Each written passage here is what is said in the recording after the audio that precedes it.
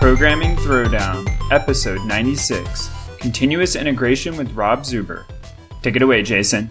Hey everybody, I'm here with Rob Zuber, CTO of Circle CI, and we're going to be talking all about continuous integration, and that might be a term not a lot of people are familiar with, but we have a world-renowned expert here who's going to explain it in detail. So why don't you tell us, before we jump into continuous integration and testing and all of that, tell us sort of what kind of led you down this road, what's sort of your background, and how did you end up CTO of Circle CI?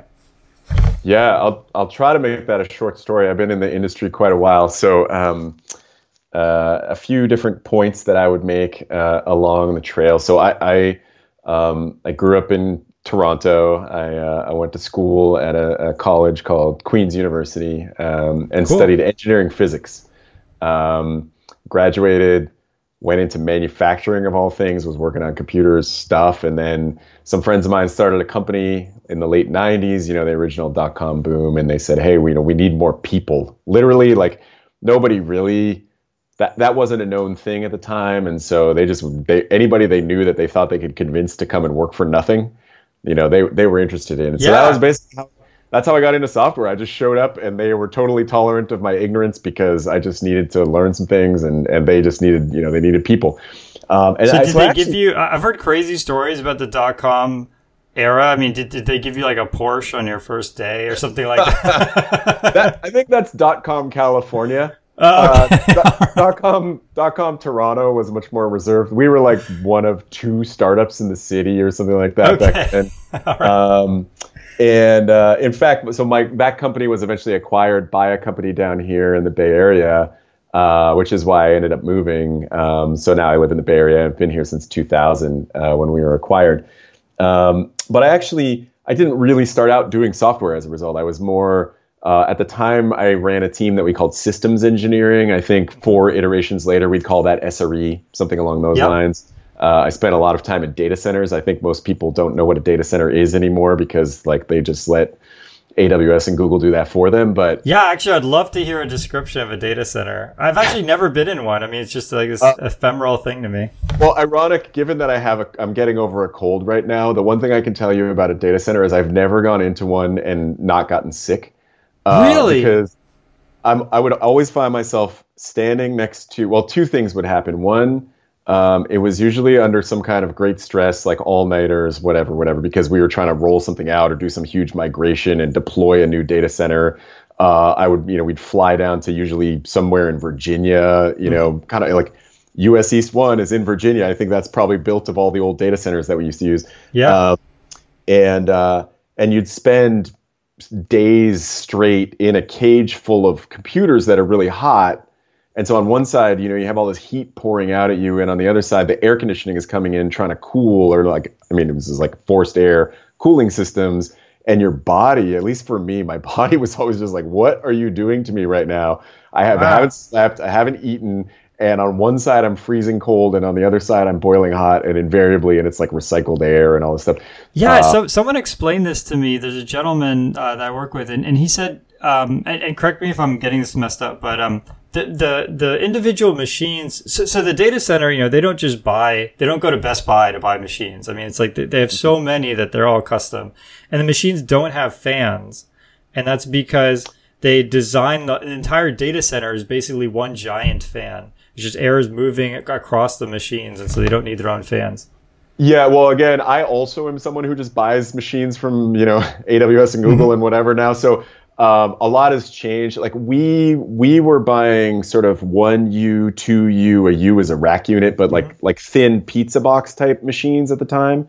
And they would have had individual cooling. Oh, okay, got it. Now you tend to buy more blades, and that's been a thing for a long time. So you buy a chassis, and each actual computer is just like a card that you slot in, and then it has something in it called a backplane, or I think it's a midplane, backplane, doesn't matter. And they slot into that to get power and cooling and stuff like that. And also now I think a lot of data centers use liquid cooling even. So there's, because you get This is one thing I might remember from my engineering physics degree, but like you get better thermal transfer, right, through like solid contact than just air blowing over. Yeah. So if they can cool the chassis and whatever, like transfer that in. Of course, I don't know if you've ever seen a heat sink on top of a chip, but those are designed for air cooling, right? You can't like blow liquid over the heat sink, but so I don't know exactly all the details of how this stuff is built. They've done a lot to cool. I mean, power. I was actually looking at this because we run a lot of compute at Circle CI. We'll get to that later. And so we've actually looked at, like, are we at the point where we need to own some of our own hardware? And we do for some very small specific cases. And as I started to look at how do you even do data centers these days, there are some where the model is just you pay for power.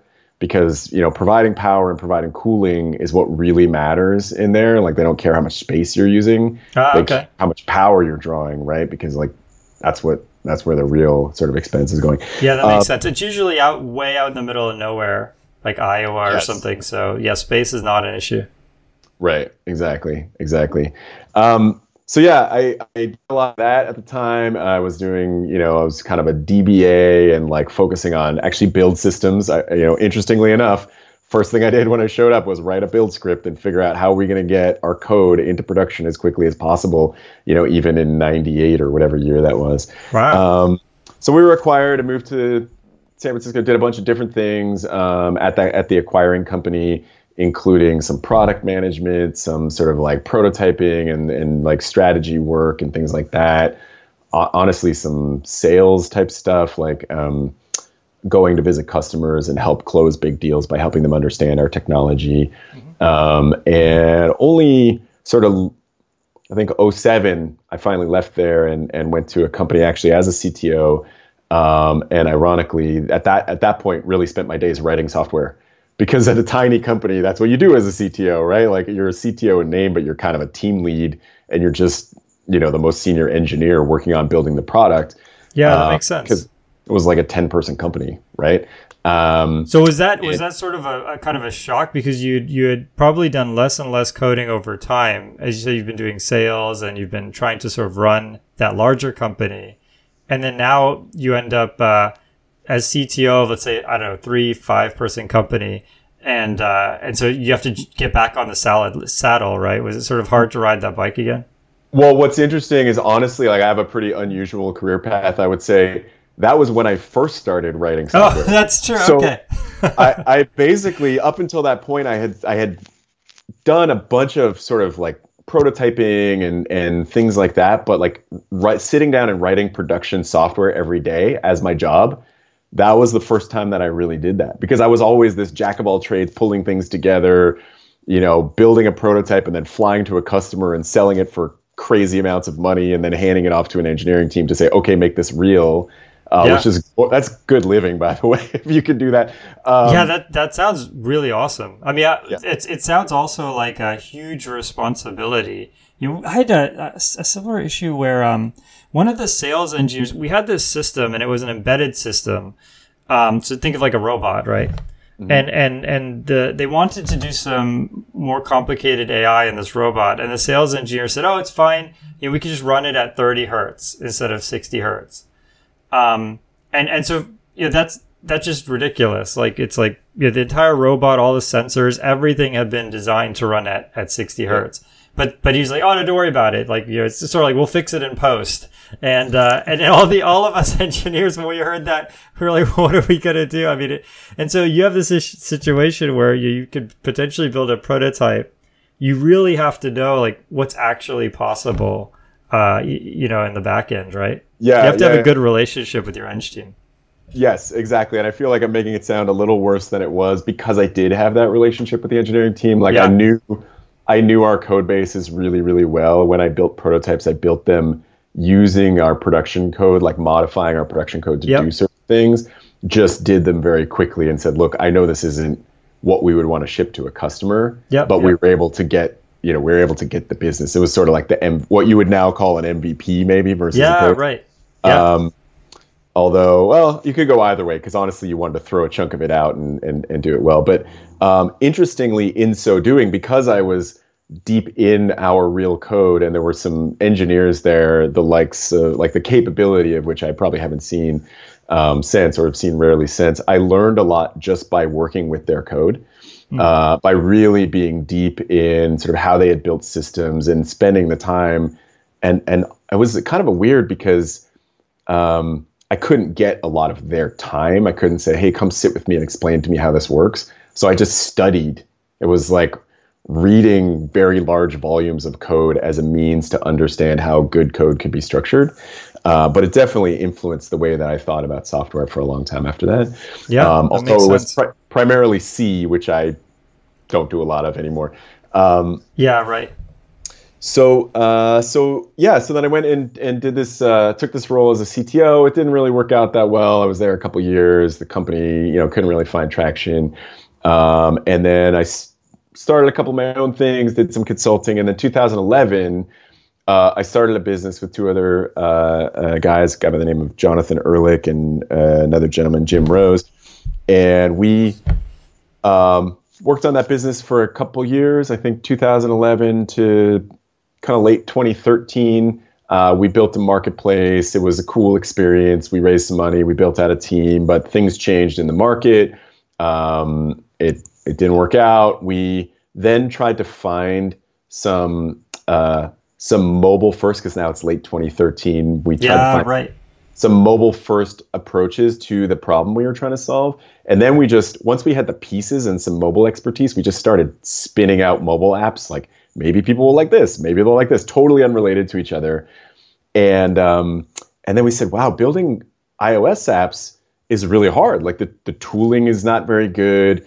People don't really understand how to test in this world. I would say Rails developers were just starting to make the shift into iOS because it was becoming a thing. Yep. And the shock of a bunch of Rails developers who were like test-driven development, you skeleton out specs immediately, showing up in iOS and just saying, has anyone ever written a test? Yeah, right. And then if you actually look at, I don't know what it's like now because I haven't done iOS development in a while, but if you look at the 2013, 2014 tooling, it's all written in Ruby. All of the test frameworks, all of the drivers, it's because it was this shift of people who were coming over that world, and they just went, what is happening here? Yeah. And they weren't about to write a bunch of desktop tooling in Objective-C because that just seemed like a lot of work. So they created all these frameworks in Ruby, and you can kind of see that history. Right? It's like a little archaeology for you. Yeah, that's interesting. So at 2011, you started as CTO, right? Of the first, and so now it's 2017, and this is 2013, 14.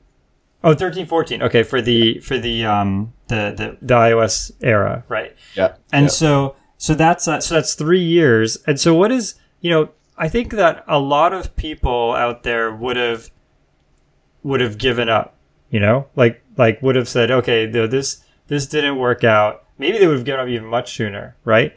And and you persevered, which is which is to your credit, right? So what sort of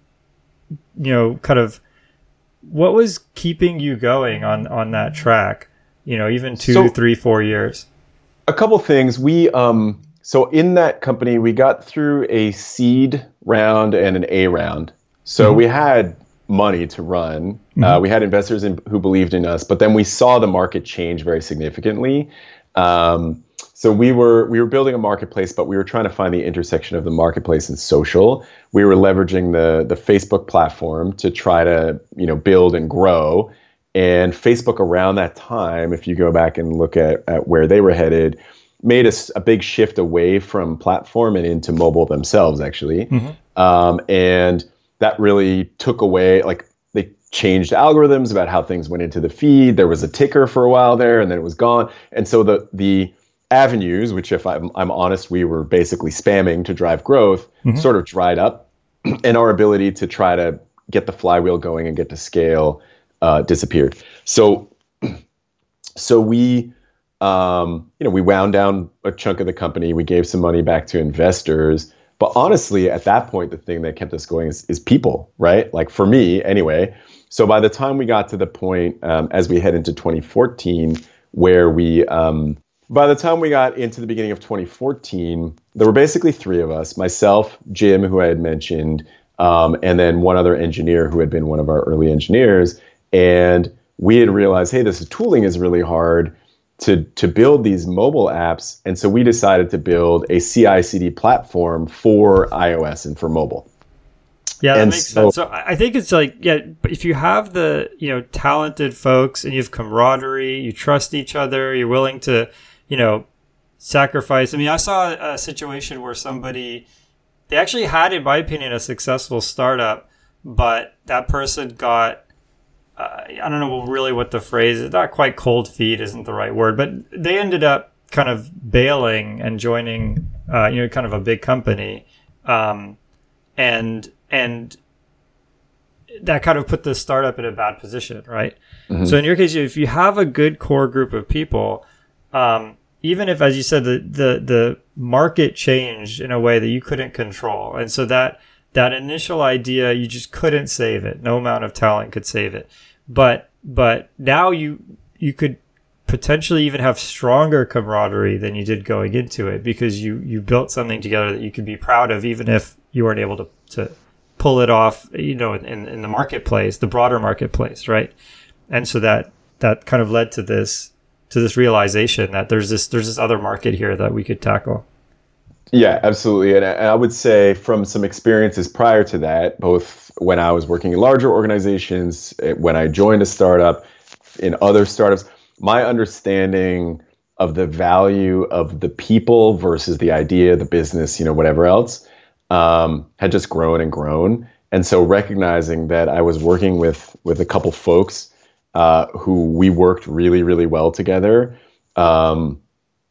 that was of huge value. I was willing to take that and go sort out what it was we were going to do over, go work at some large organization or whatever. And I mean, you fast forward to today. So Jim, from that story, we built Distiller. We got acquired into Circle CI with that iOS CI/CD capability. And Jim is the CEO of Circle CI, and I'm the CTO. So we continue to work together since we started in the beginning of 2011, right? And that's so finding that honestly is huge. And as I look at, to your point of other startups where people kind of fall out, there's a lot of startups that have great ideas and are having success, but the tension between the founders, between high-level people, breaks things apart. And so finding great working relationships is huge. And so sticking with that when you find it, I would say is a big part of it. To the question of what kept us going, it was that, just like, hey, we really like working together. We know that we're able to solve big problems.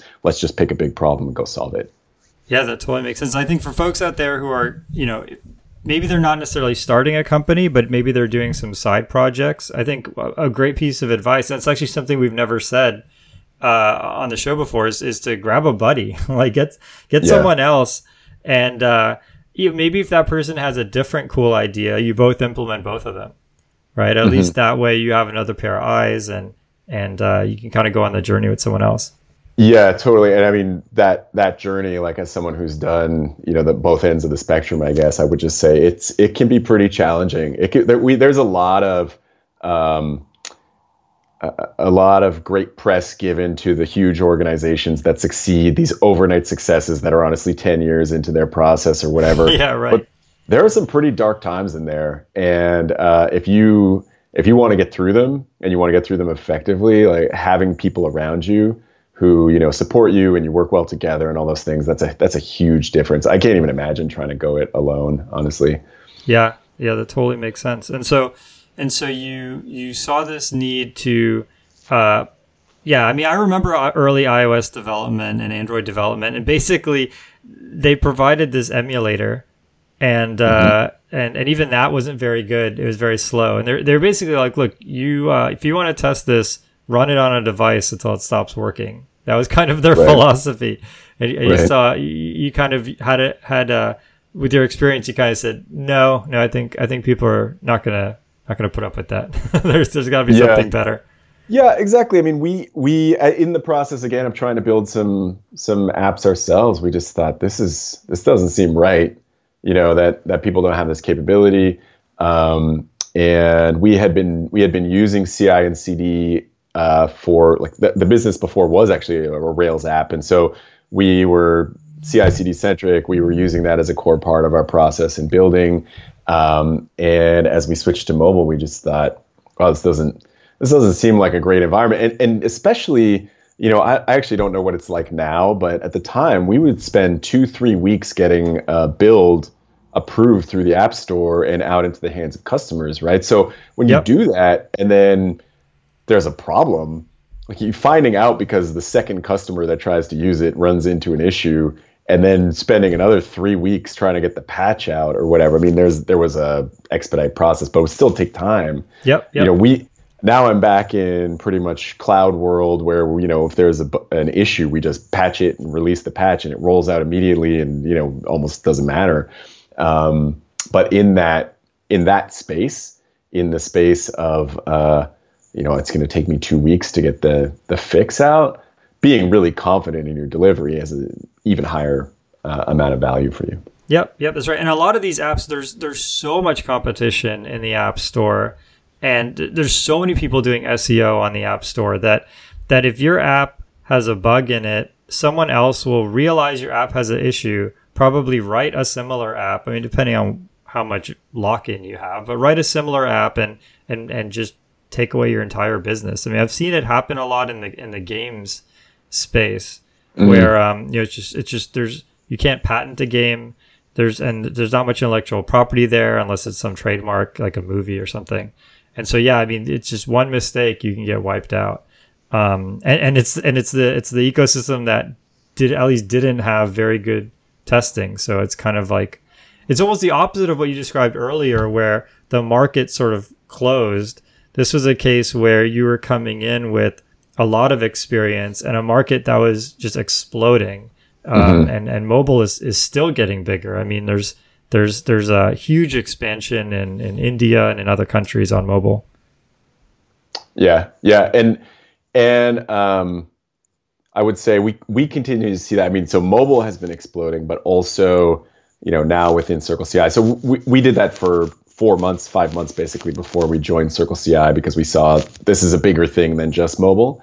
But now, having been at Circle CI over 5 years, I continue to see this space of investing in developers, enabling them to be really successful, delivering quickly, getting their ideas into the market, and this whole software is eating the world.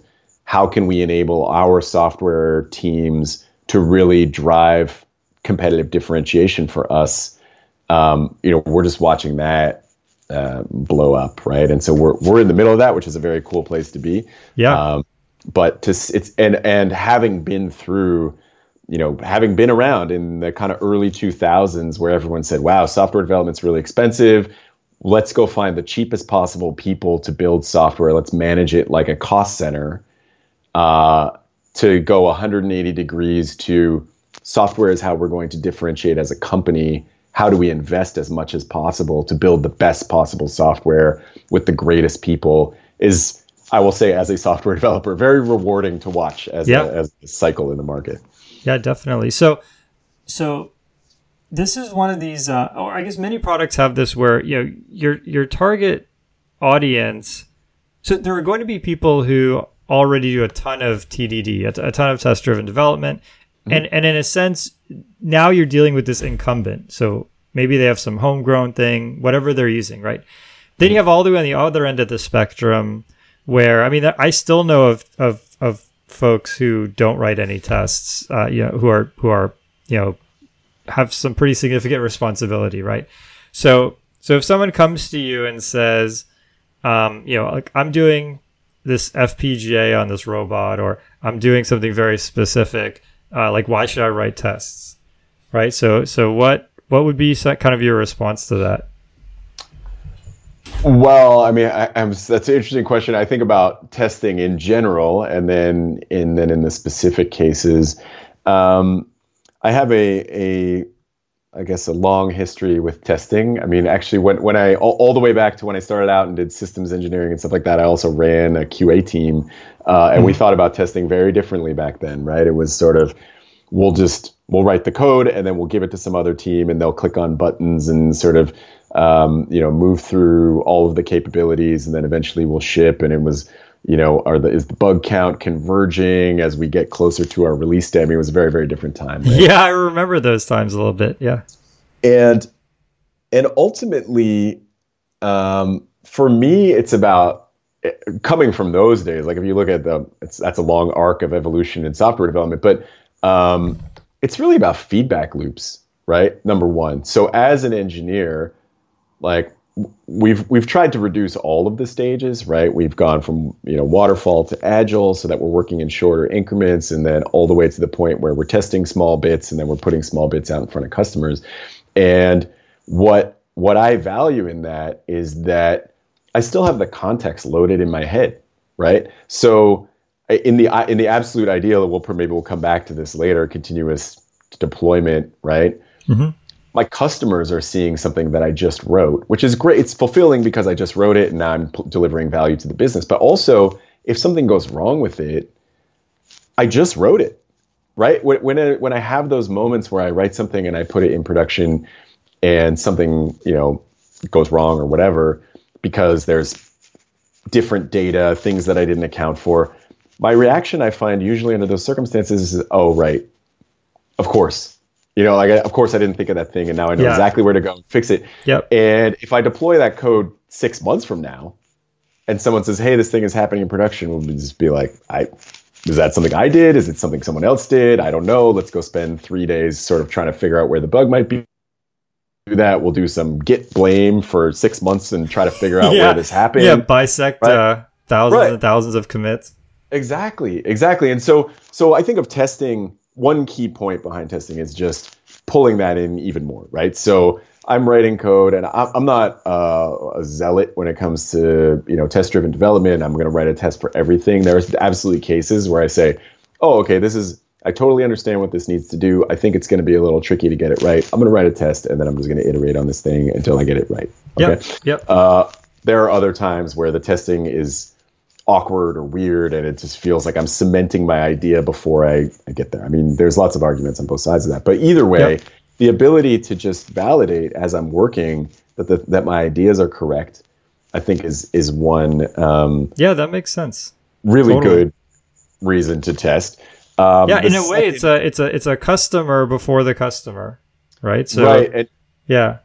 And I would say with that, it's a customer in two different ways. So one, I'm getting that feedback right away. So again, it's totally fresh.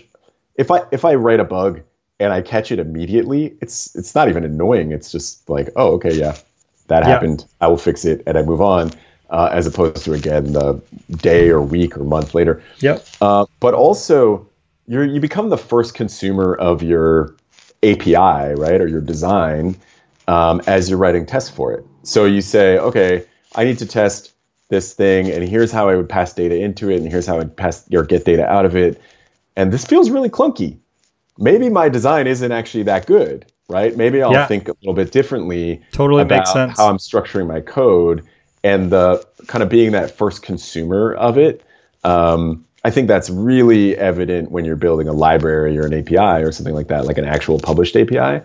But all software, to some degree, as you're building up layers, is an API to the next layer, right? So, or an API for the next layer, if you will. And so having that point of reflection, I think is really valuable. But like, it's interesting because having done it for so long, all the way up to continuous integration, continuous deployment, I struggle to project myself back into the world where I didn't have tests, or I didn't have continuous integration, continuous deployment, and even imagine what that was like. Because I was talking to someone recently where we were talking about this is a really good example, going back and working on something that I haven't touched in a while.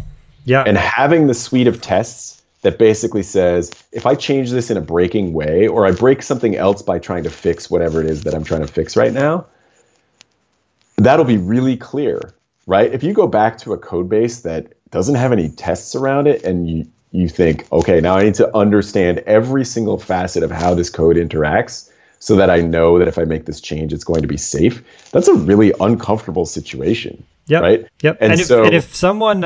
If for everyone out there who's had that experience, that's how everyone who looks at your code sees, right? So if you come to your code a year later and you have that agoraphobia and you just say, oh, well, forget it, it's done, I just need to delete this because I don't know what I'm doing.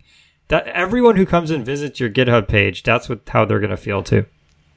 Yeah, it's absolutely true. Like, I think we think of the consumers or the readers of our code often in terms of other people, and forget about us in a week or a month. Like, I might be the maintainer of this code, but I have a lot of other things going on, right? I'm going to go work on a different project in a different part of the code base and then come back and say, what was it I was trying to do here? I mean, there's lots of outside of tests. There's, naming and and structure and good abstractions and clear boundaries and commenting. There's a million other ways to make that better. Yep. And the tests help with that. I think, maybe your first test can only be, test main, and it just runs your whole program. And then you find that, okay, I need to wait 3 hours to know if my test passed or not. Maybe I need to factorize this down. And, now I factorized it down, but now I need a simulated clock because I was using the system clock and that only worked when I ran the whole thing, right? And so eventually when you're done with that exercise, you'll have much better quality code. Right. And I think that the small increments, I mean, to your point, coming from the other way, having the units, right? Talking about unit testing as kind of a lowest level, breaking those apart, being able to reason about the work they do, and then composing them together into higher levels of output or abstraction, higher levels of abstraction, is a very good design practice, right? Yep. And so using tests as a validation that you're doing that effectively, I think is nice. I use this expression, and I think it actually just comes from my manufacturing days. I don't know if people actually talk in this way, but when I was manufacturing, we were building circuit boards basically, and we helped our customers with what we called design for testability. And so we would relay out the circuit boards in a way that the probes that came, we basically had electrical unit testing, right? You could put probes on the board and test a sub-circuit of the overall circuit to say it's working effectively, all the solder joints are good, like that sort of thing. Yep. And it's easy to think about it in that physical sense, or at least it is for me because I was there, that, you need to be able to fit a probe and you need to be able to break up this part of the circuit in a way that allows you to not have, electrical bleed into other parts and stuff like that.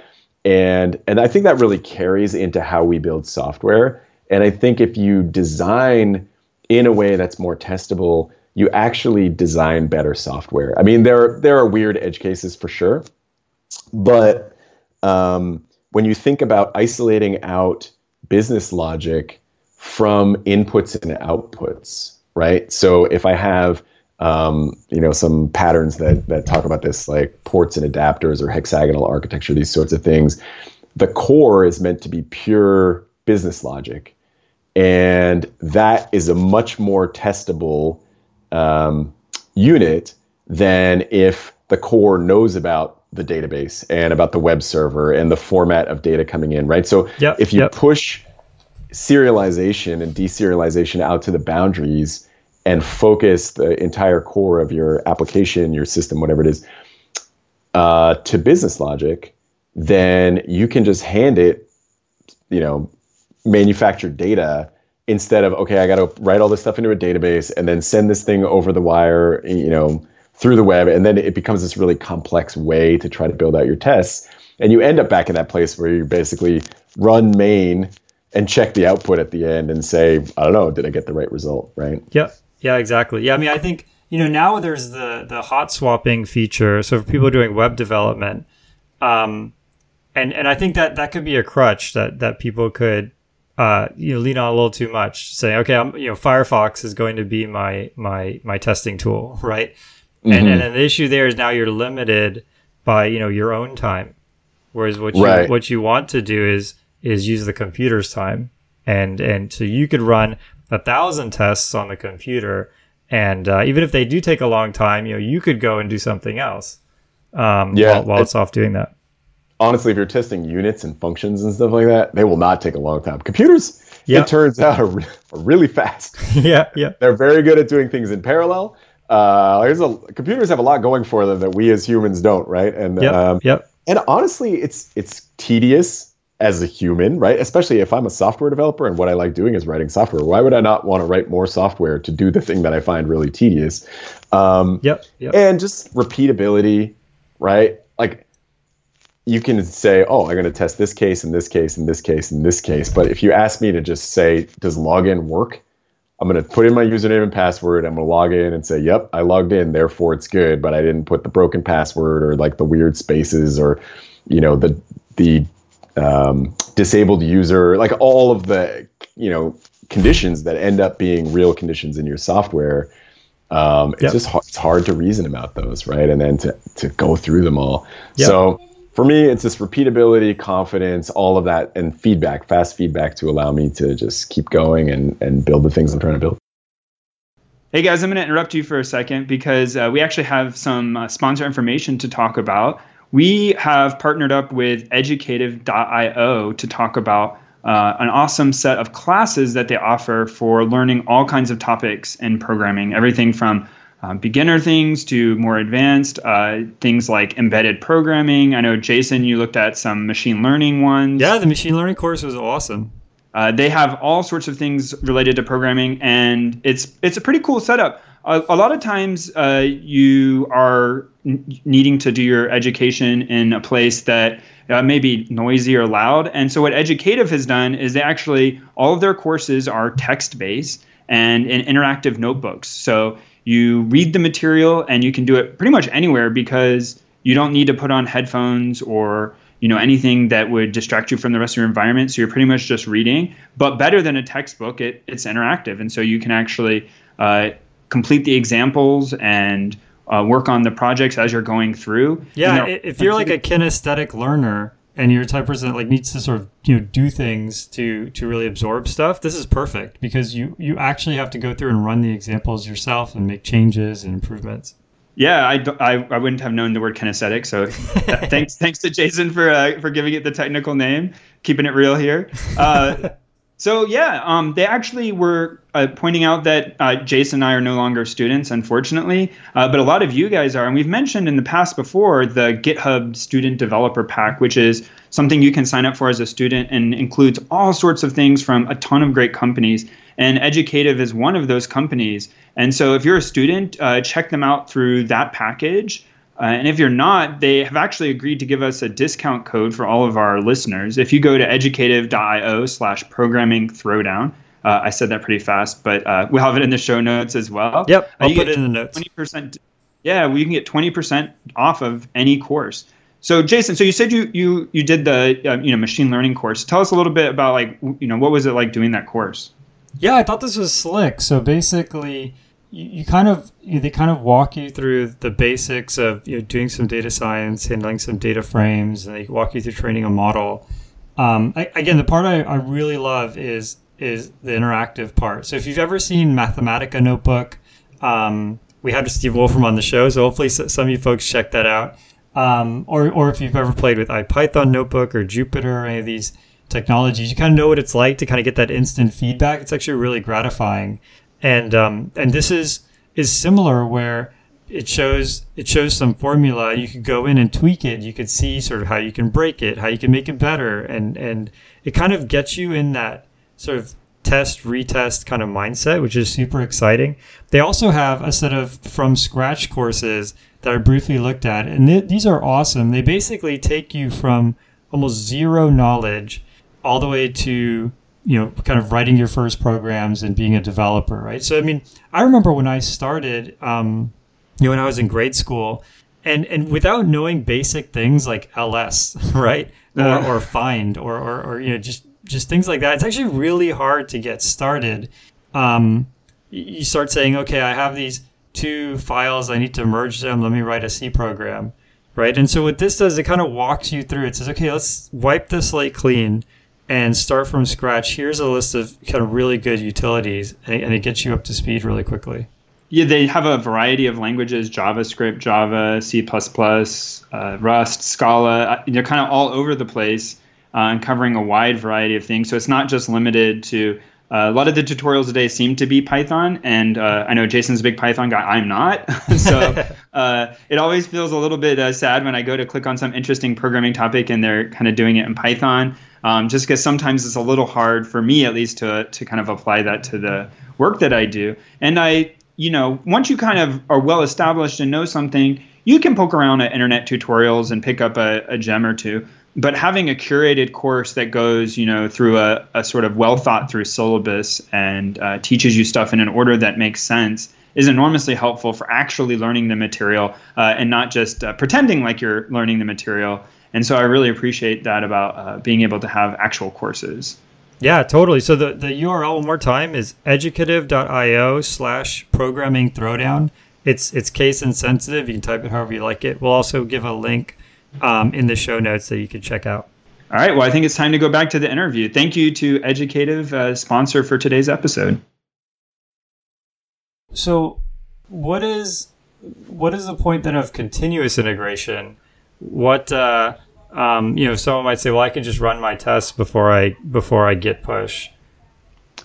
Yeah, so I think it's easier to reason about continuous integration as you think about larger and larger teams, because it really is that point of integration, right? And so I know for some of your audience, probably working in a large team on a shared code base is not necessarily what they're doing all the time, but for people who've worked in large teams, you absolutely can conceive of the conflicts that arise as people work on similar parts of the code base, or maybe change a piece of code, a class, a function, whatever, that they don't realize is being used somewhere else. Yep.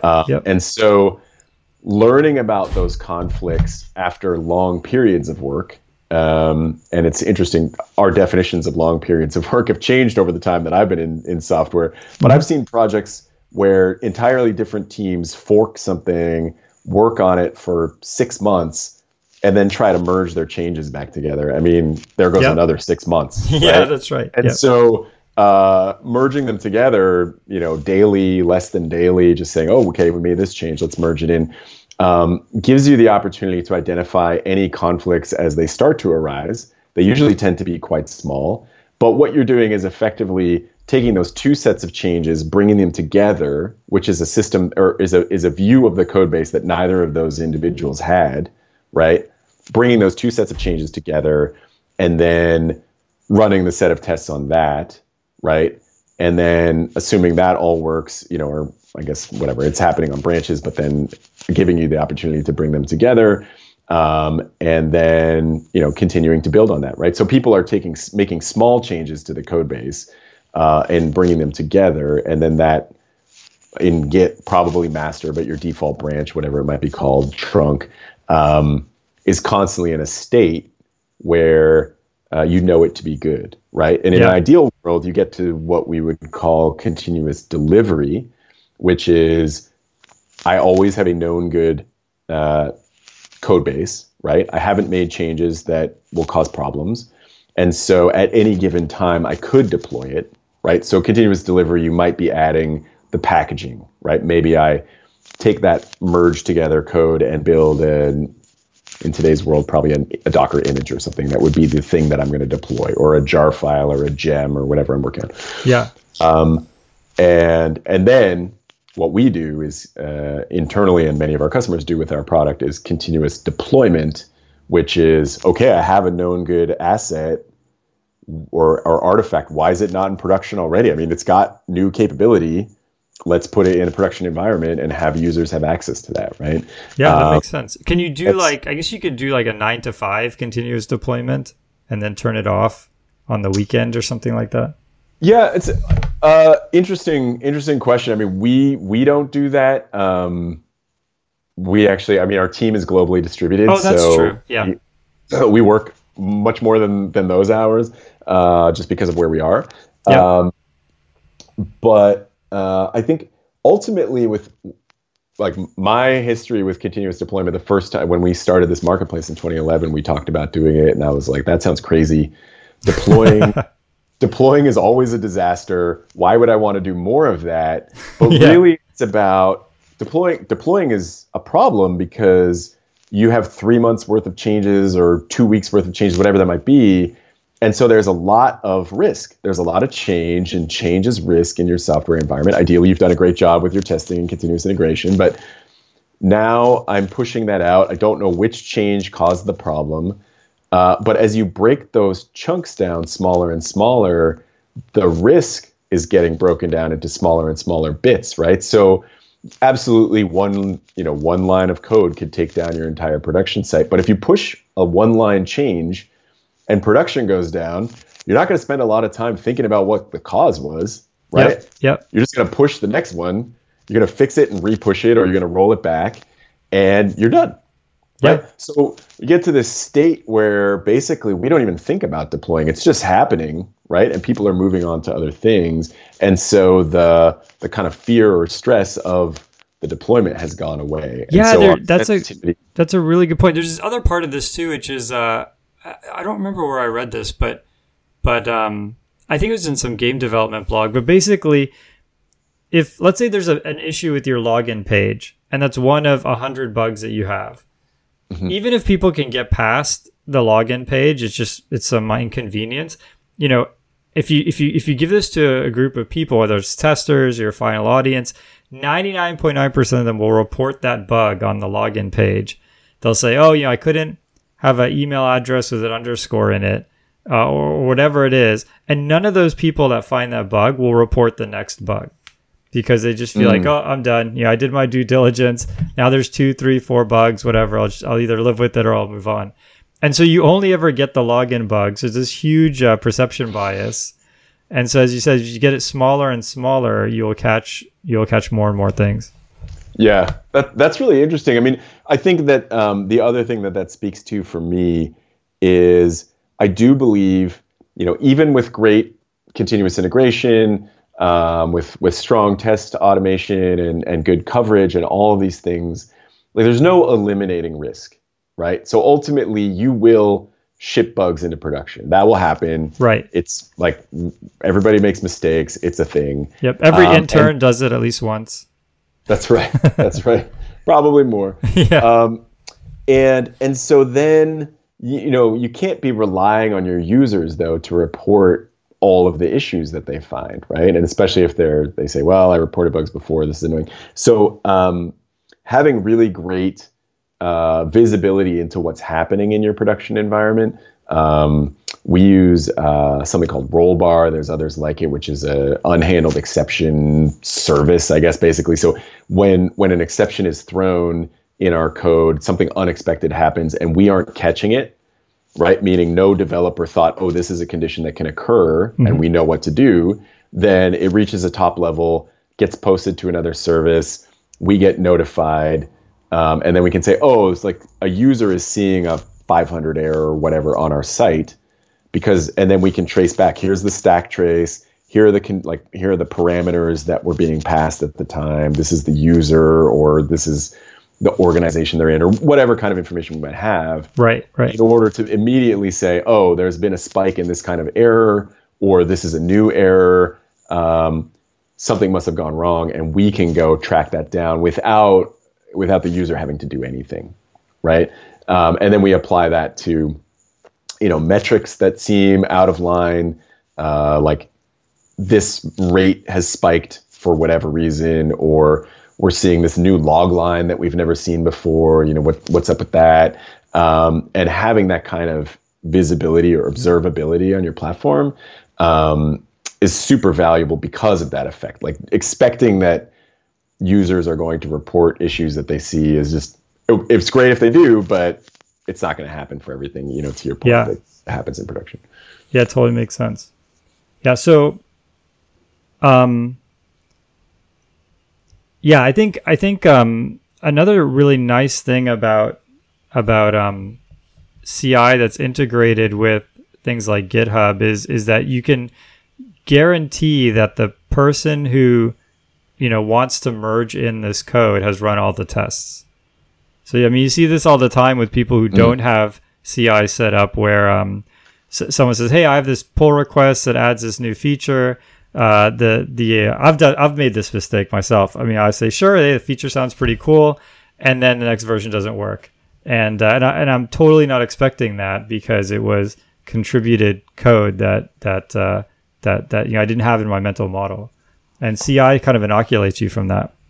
Right, exactly. So there's an expectation, when you put up the PR, I mean, first of all, there's a check that basically says this can't be merged because Circle CI or your CI platform hasn't returned a positive status on that, right? Mm-hmm. So you can, depending on the tools you use, you can make these sort of things mandatory. Like it's impossible to merge a PR that doesn't have a set of tests that have passed.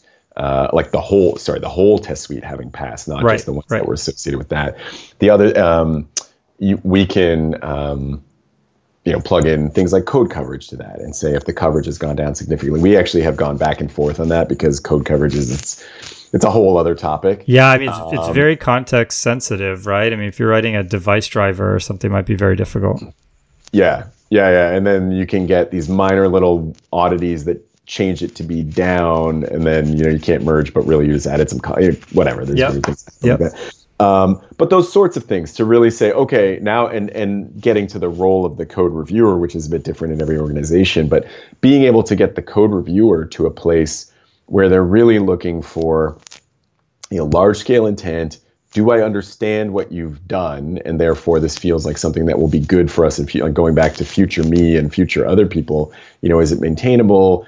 Does it seem like there are tests that execute the kinds of conditions that I think need to be executed to really, validate what you've done, and really be thinking high level versus, as a code reviewer, if I'm expected to figure out if the logic is all correct, meaning, like I'm going to read through and parse all of the context that you had in your head, or try to reverse engineer what you had in your head, and establish with the following set of inputs, will I get the outputs I expected? That's a really hard job to ask a code reviewer to do. Yep. As a reviewer, I want to look at your tests, going back to why you would have tests, and say, these tests make sense as testing the input. And since you've obviously run them, then I know the output is correct given these inputs. So I have confidence in the correctness of your code. And now I'm looking at, is this long-term maintainable? Does it structurally make sense? Is it in the right place in the code base? Does this feature make sense, or does it feel like the right implementation of the product requirement? Those sorts of things, that is where a human's intelligence can be more useful. Yeah, totally makes sense. So, okay, cool. So I think we've motivated continuous integration for folks out there. Just one thing, continuous integration doesn't have to be for big teams or anything like that.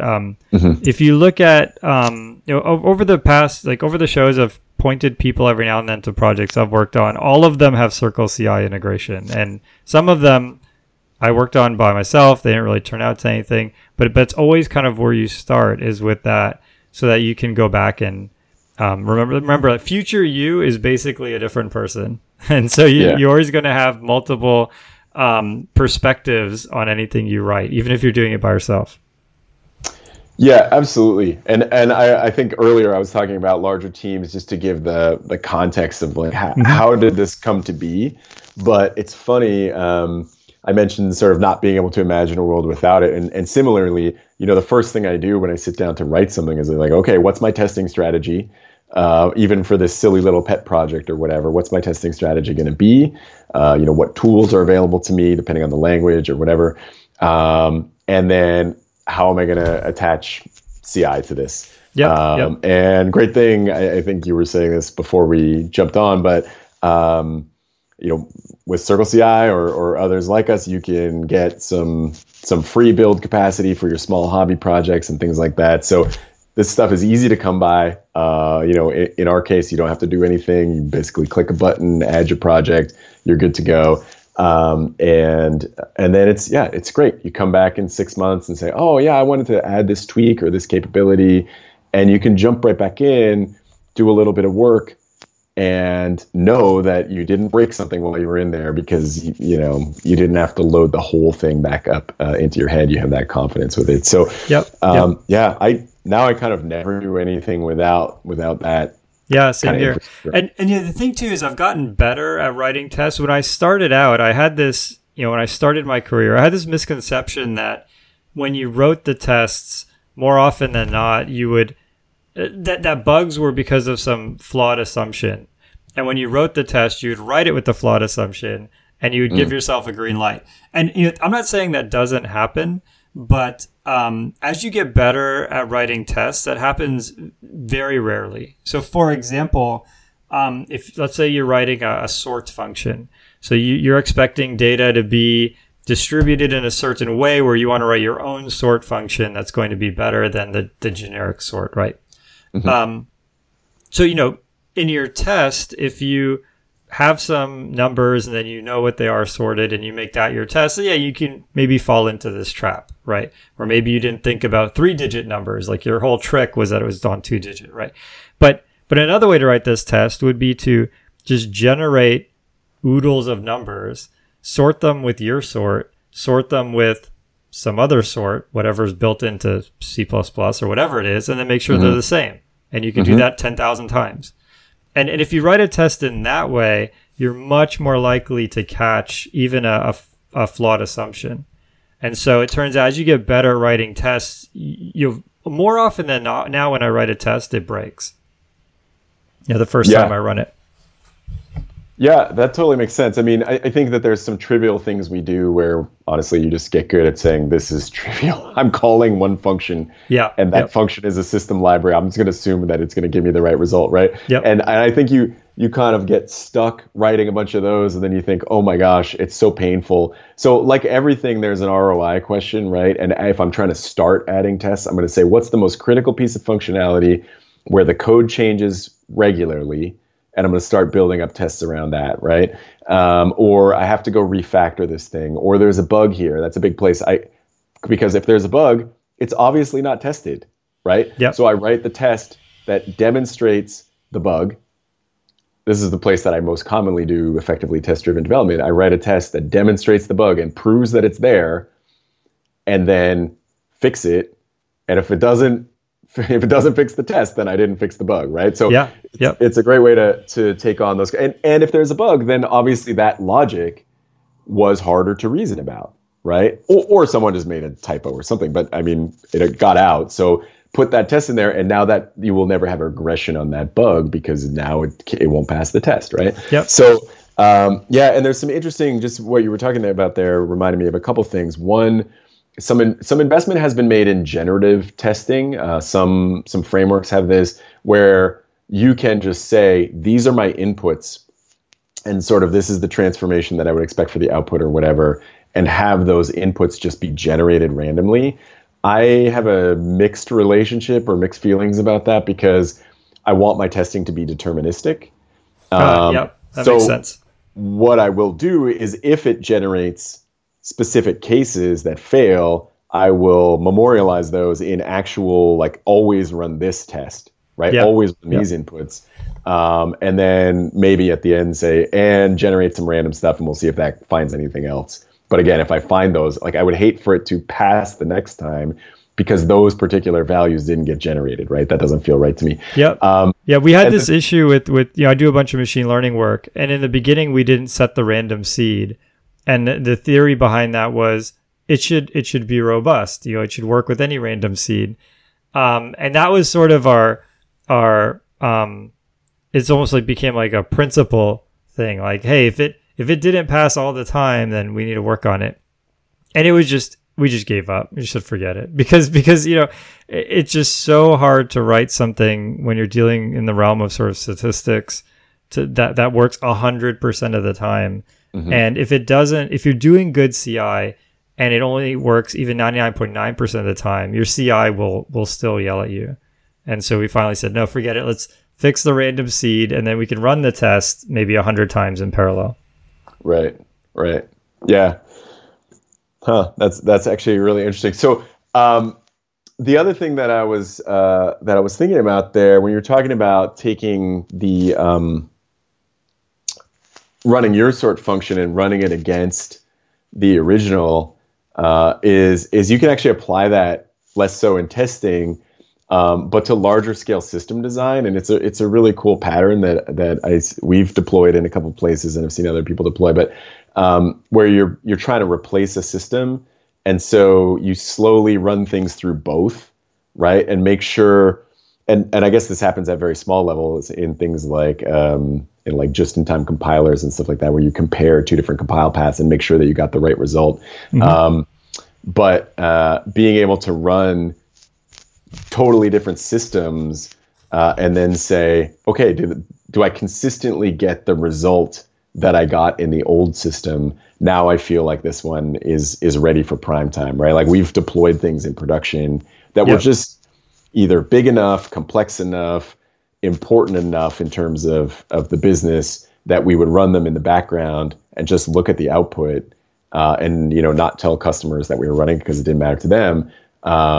And then say, okay, yeah, we're consistently getting the same value out of this new system. So maybe it's like faster or a different type of deployment, whatever it might be. But now we have real production level confidence that all the bizarre combinations and permutations that we see every day are going to turn out right because we've run it against the known good version. Yeah, that makes sense. It totally makes sense. So for folks out there who, it's okay. Running tests on your machine seems relatively straightforward. So let's say you're doing something in Python. You've already installed Python. You've installed a whole bunch of dependencies for Python, and so that system that's running your code can also run the tests. It seems pretty reasonable. Once you go to the cloud, I think that's where I think a lot of folks will get lost. Like how do I get that machine out there, or maybe thousands of machines out there, to have this same setup as my desktop so that I can run the same tests? Like how does Circle CI kind of work at a high level for folks who have never used it?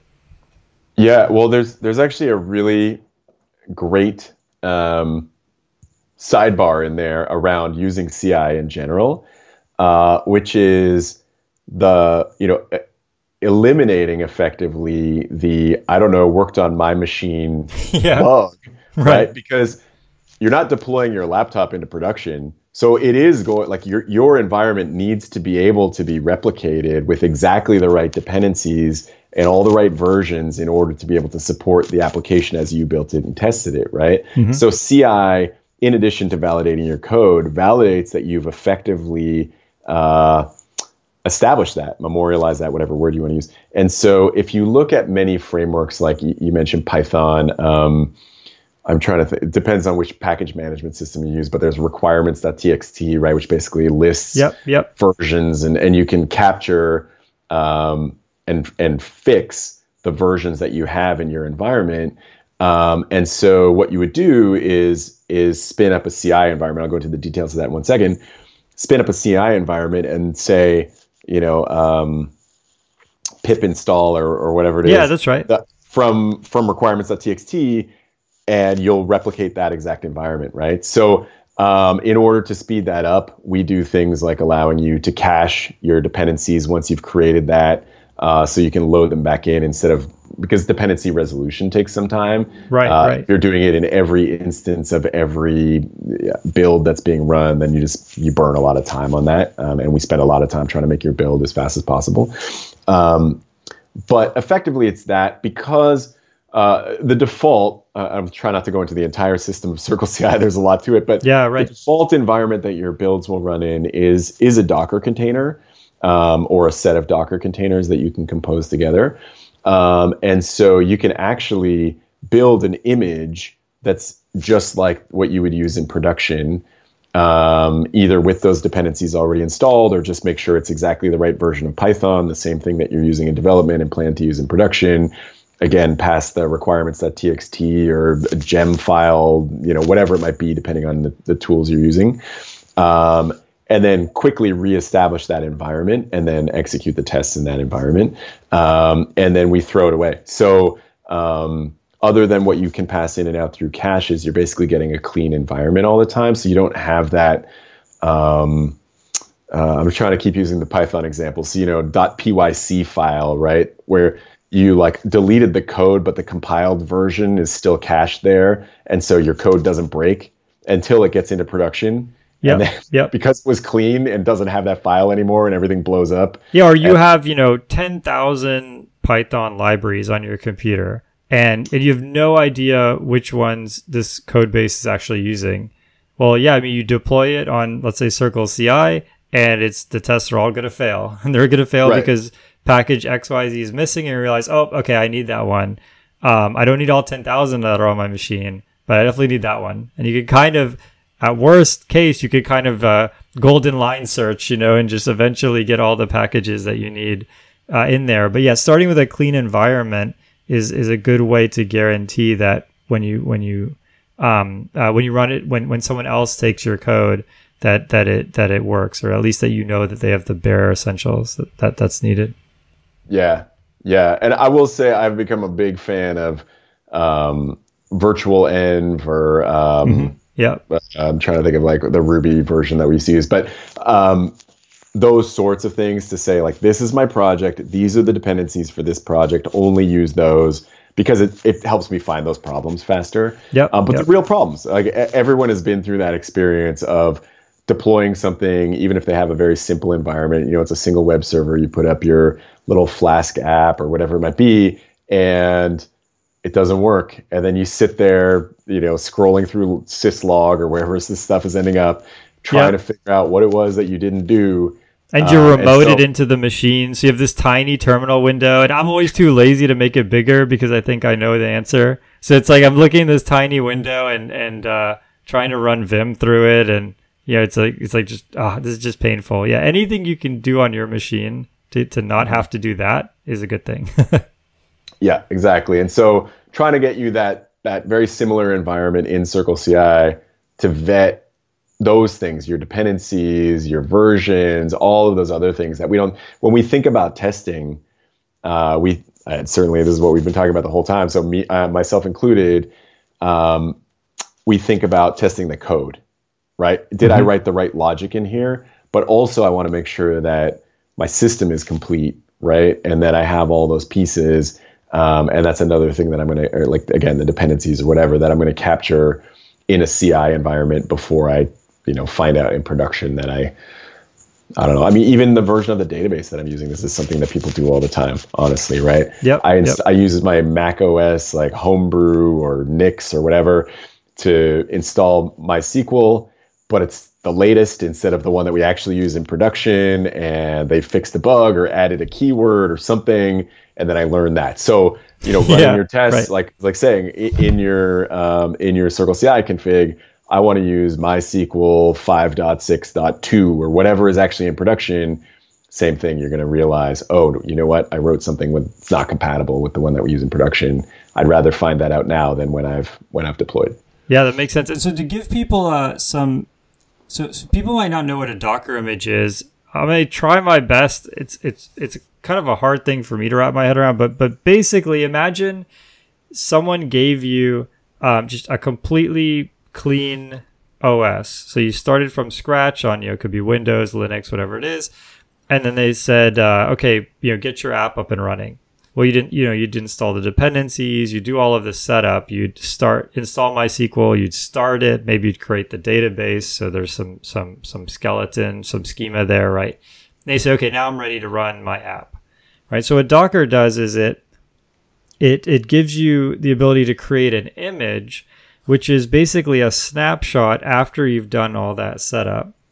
And then within that, and then you can create a container, which is an instance of that image.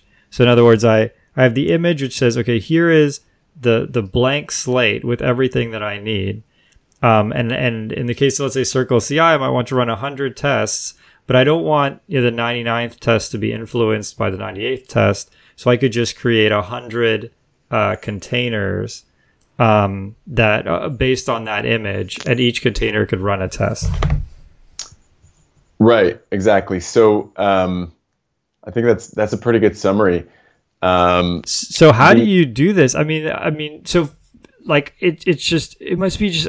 Can you give us some like Fermi estimation or some like idea of the scale? It must be absolutely astonishing the number of Docker images, Docker containers, like just absolute, because anyone can run Circle CI on their project for free, and so you must have just thousands and thousands of people. We do. Yeah. One of the things that makes Docker great for this And so, sorry, to actually answer your question before I move on to why Docker is great for this, we're running thousands of instances, the largest machines that we can get and, from various cloud providers. And then within those, we're slicing them up into many, many Docker containers, right? So as you said, like instances of Docker images. And but what makes Docker great for this in terms of like shuttling things around is a Docker image is comprised of layers. And so if you, for example, use Ubuntu 16.04, 18.04, then and someone else uses that, then we can reuse the entire operating system, right? The layer of the original Ubuntu image, and you modified it with your package, the dependencies and whatever you installed. And that when you save that, it creates a layer on top. And somebody else modifies it differently, and they get their own layer, but we can reuse the underlying layer. It's not that we do anything. I mean, this is part of the Docker technology. And so we only have to move around a lot of these small layers and bits, right? So we can cache and reuse common things. Like a lot of our customers use the same MySQL instance, right? Or the same MySQL version from the same image. And so that image will be on most of our hosts already, which makes things faster to start up and means we don't have to move as many things around the network. It's just the customizations of, in people's specific images that they move around. In fact, we provide what we call convenience images, which are optimized for our environment. So we'll take databases and we'll tune how they're accessing the file system and stuff like that to be as fast as possible in a CI environment. Because honestly, if the system crashes, it's not like you're trying to recover the data in your test, right? Yeah, right. So, reducing things like fsync and stuff like that to minimize overhead and allow your tests to run faster is something we spend a lot of time on because we want our customers to be able to get their job done as quickly as possible. And so because we provide these highly tuned images, more of our customers will use them, which means we also get the benefit of having that stuff, pushed out to all the machines that are running. And so it moves it, we move less stuff around the network, and and people's builds run even faster because they're accessing stuff that we've already pulled down for them.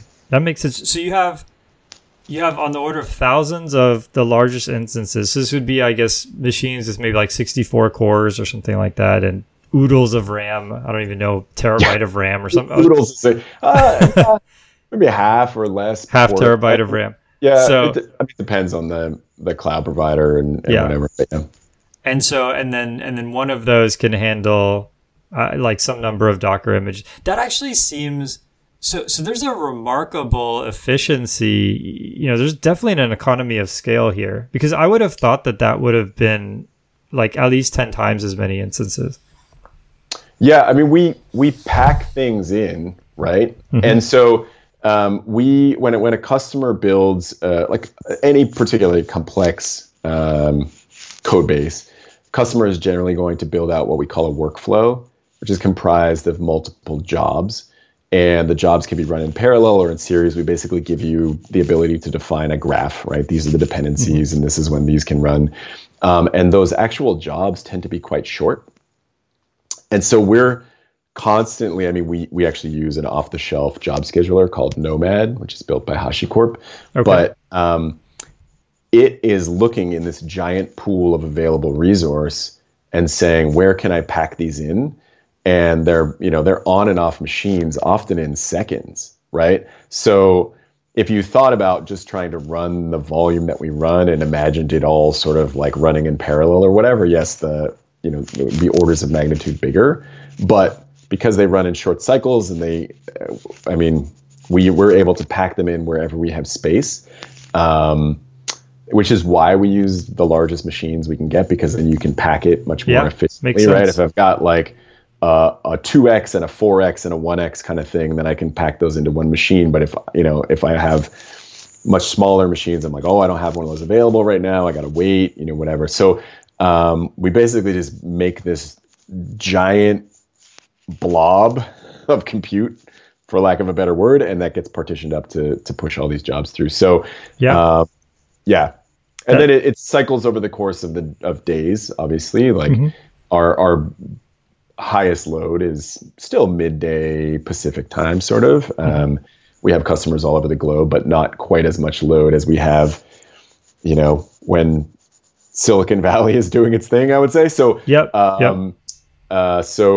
we scale up and down that entire system. We rotate out old boxes so we can get patches and things in place. There's a lot happening behind the scenes that, you probably wouldn't think about, but that's what makes giving this to someone like us valuable, right? Because that's work that you would do for your own CI system if you were trying to run your own CI system. And because we don't have to have all the excess capacity for those spikes of builds that you might have as one of our customers, because one of our other customers just stopped building and we put it into that same space, right? Yeah, that makes sense. And as you said, I think that if you're doing this yourself, you're either going to spend a ton of money and you're going to have a whole bunch of wasted resources, or you're going to inevitably fall behind.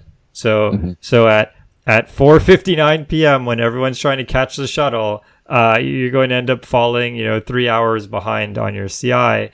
And then now, at 8 p.m., everyone has to scramble to find out how a bug got introduced, when the system finally catches up, right? And Circle CI kind of ameliorates all of that by saying we're, handling the scalability for you so you can still get the results right away.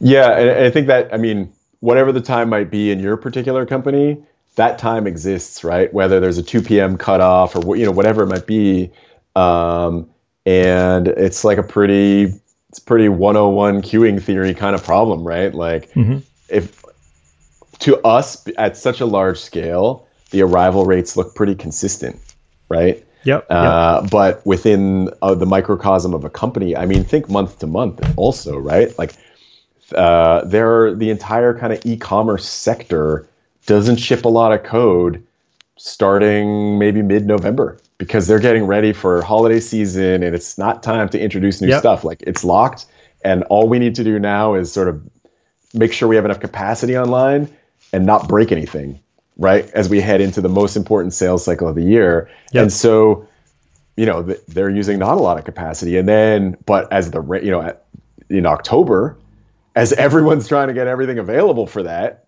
they're using a ton of capacity. And so, it happens in the course of the day, the course of weeks, the course of months, and over the cycle of the year. We see these really large kind of differences across different sectors and stuff, but it levels out for us because we just have such a big cross section of all these companies. Yeah, that totally makes sense. Yeah, my guess is, even then there's different products, especially different once you go to different regions of the world, different products coming out at different times, different deadlines. And so you can amortize, all of that so that you don't get these huge spikes.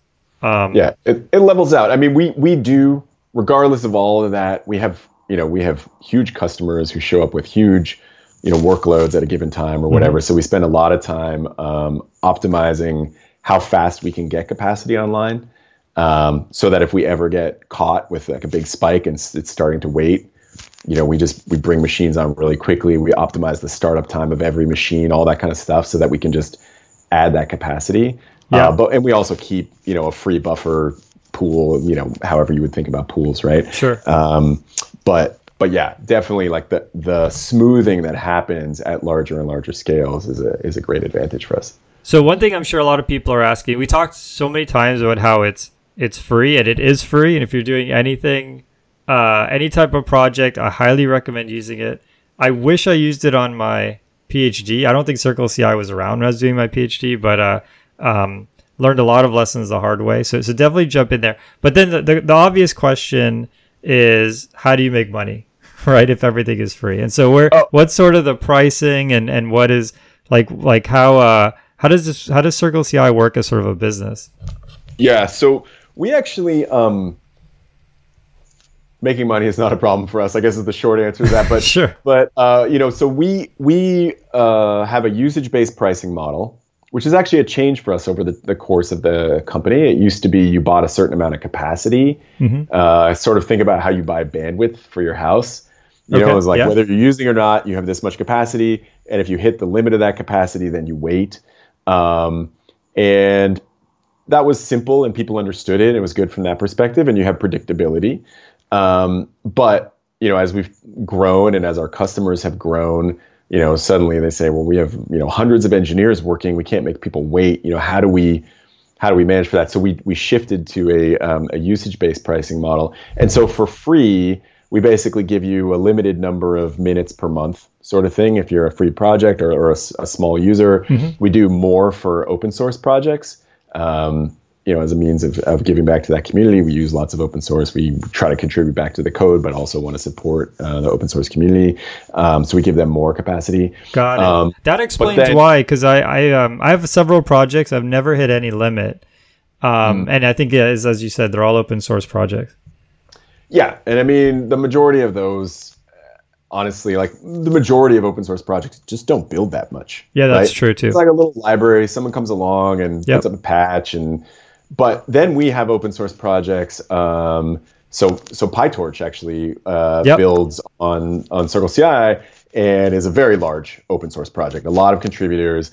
It's running a lot, and we can't just give that kind of capacity away for free. Yep, that makes sense. But then in the I would say in the middle, but we have a lot of commercial customers, right? We have customers whose entire engineering org of 1,000 engineers or whatever is built on CircleCI all day, every day, and so they're well over the free limit. So how does that work? So they I guess the code is still safe in a sense. So those folks, it's not through GitHub, or maybe it's still through GitHub, but it's a private. It is through GitHub. Oh, yeah. I see, but it's a private repository, and so their Docker image goes to you, but it doesn't. No one else can see it, and then you run their tests, and then Right, exactly. I mean, we have isolation between all these parts of the system that I was describing, and we wipe everything out in between builds and isolate networks, and I mean, we do a lot of things that makes sense. To build a multi-tenancy system where we can have this kind of packing and get the efficiency without the security risks, right? So it'll be their private GitHub account, and all of their users have GitHub users within their GitHub org, and then we're pulling from that, pulling the code down, finding the images that they want to use. Same process, but we do that for very, very large organizations. I mean, we have a broad spectrum of organizations, from kind of the 2-3 people in a garage, or where WeWork, I guess, is probably where they are now. But yeah, that's right. Maybe, I don't know what's going to happen at WeWork, but we'll see. So that landscape has changed. The garage was always the joke although I've never actually worked out of a garage, but no. So you've got 2-3 people, but if they're building constantly, then they're starting to move into the paid plan, but their usage will be low. Yep, makes sense. Again, we have public companies, using our platform, and so really, really large engineering teams, many, many different teams within the engineering organization. Doing mobile, we have Linux and Windows and iOS or Mac OS, so they can be doing a multitude of things. And that's just all coming out of that same capacity pool in terms of their credits, right? So they basically sign up for credits and then use them to support your usage. Got it. If someone isn't using GitHub, can they still use CircleCI? What does that look like? Yeah, so we have support for Bitbucket, and we're adding some others at the moment. Mm-hmm. And so, I mean, GitHub has been certainly for cloud-based version control, has been the dominant player for a long time, but the market is shifting, right? Yeah, right. See a lot more people. We had seen people going to Bitbucket for a while. We see people moving to GitLab or starting out on GitLab. So yeah, we basically support multiple. So yeah, I think the challenge with GitLab is you can host your own GitLab, and so. How would that work? So someone's hosting their own GitLab. Can they still use the CircleCI plugins? Is that a thing? Yeah. So, there's a couple things. One, we do actually have a behind the firewall solution, or we call it server. So you can take CircleCI and run it yourself. Of course, you lose some of the things I was talking about. That makes everything sense. that we do to manage the scale and different types of compute types and those sorts of things. But for large organizations that have, dedicated teams to run this kind of thing, and maybe have, they have their source control behind the firewall also and want to work in that way. So we do that for GitHub Enterprise. And then for GitLab, which we're working on now, it will be sort of a, I don't really know how to describe, but basically a conduit back to our cloud from the server side. Yeah, like if you have GitLab installed, ultimately our customers tend to be coming to us looking for not just great CI, like in terms of the developer experience and how you do config and all those sorts of things, but also us managing it. Because that's another big step in the value that we can provide and work that we can take on so that they can focus on, building their product. Yeah, that makes sense. So, this is amazing. Yeah. So just to wrap up the Circle CI a little bit, then I want to jump to some other questions. Everyone should use Circle CI. So everyone out there, try it out. Hopefully you're using GitHub or GitLab or Bitbucket, one of these source control for your personal project. But if you're in high school, if you're in college, check this out. It's going to be really useful. I've gotten to the point in some projects where it was a good idea, but without any tests, it just got too hard. I mean, at one point I was making this video game. This was in high school. And it was a hockey game. I'm also from Toronto, so I'm a big hockey fan. And I was making this hockey game, and there was a bug, and I had to play the hockey game to the third period to see the bug. And I did this like 4 times, and I couldn't figure out the bug. It took about an hour or I don't know, maybe 20 minutes each time. So I just said forget it, and I stopped working on the project. Right? And don't be like me. Don't put yourself in a corner that way. If you already have projects like that, you can save them, you can rescue them with good tests. I actually wanted to ask you about what is, the sort of interview process like. So if someone is, just so first of all, are you hiring, software engineers, data scientists, those kind of folks? Yeah, absolutely.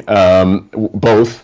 Yeah. So we have a large, my engineering organization is about 90 people and continuing to grow. So we're always looking for, for people in various roles within engineering. Mm-hmm. And then data science sits outside of my team.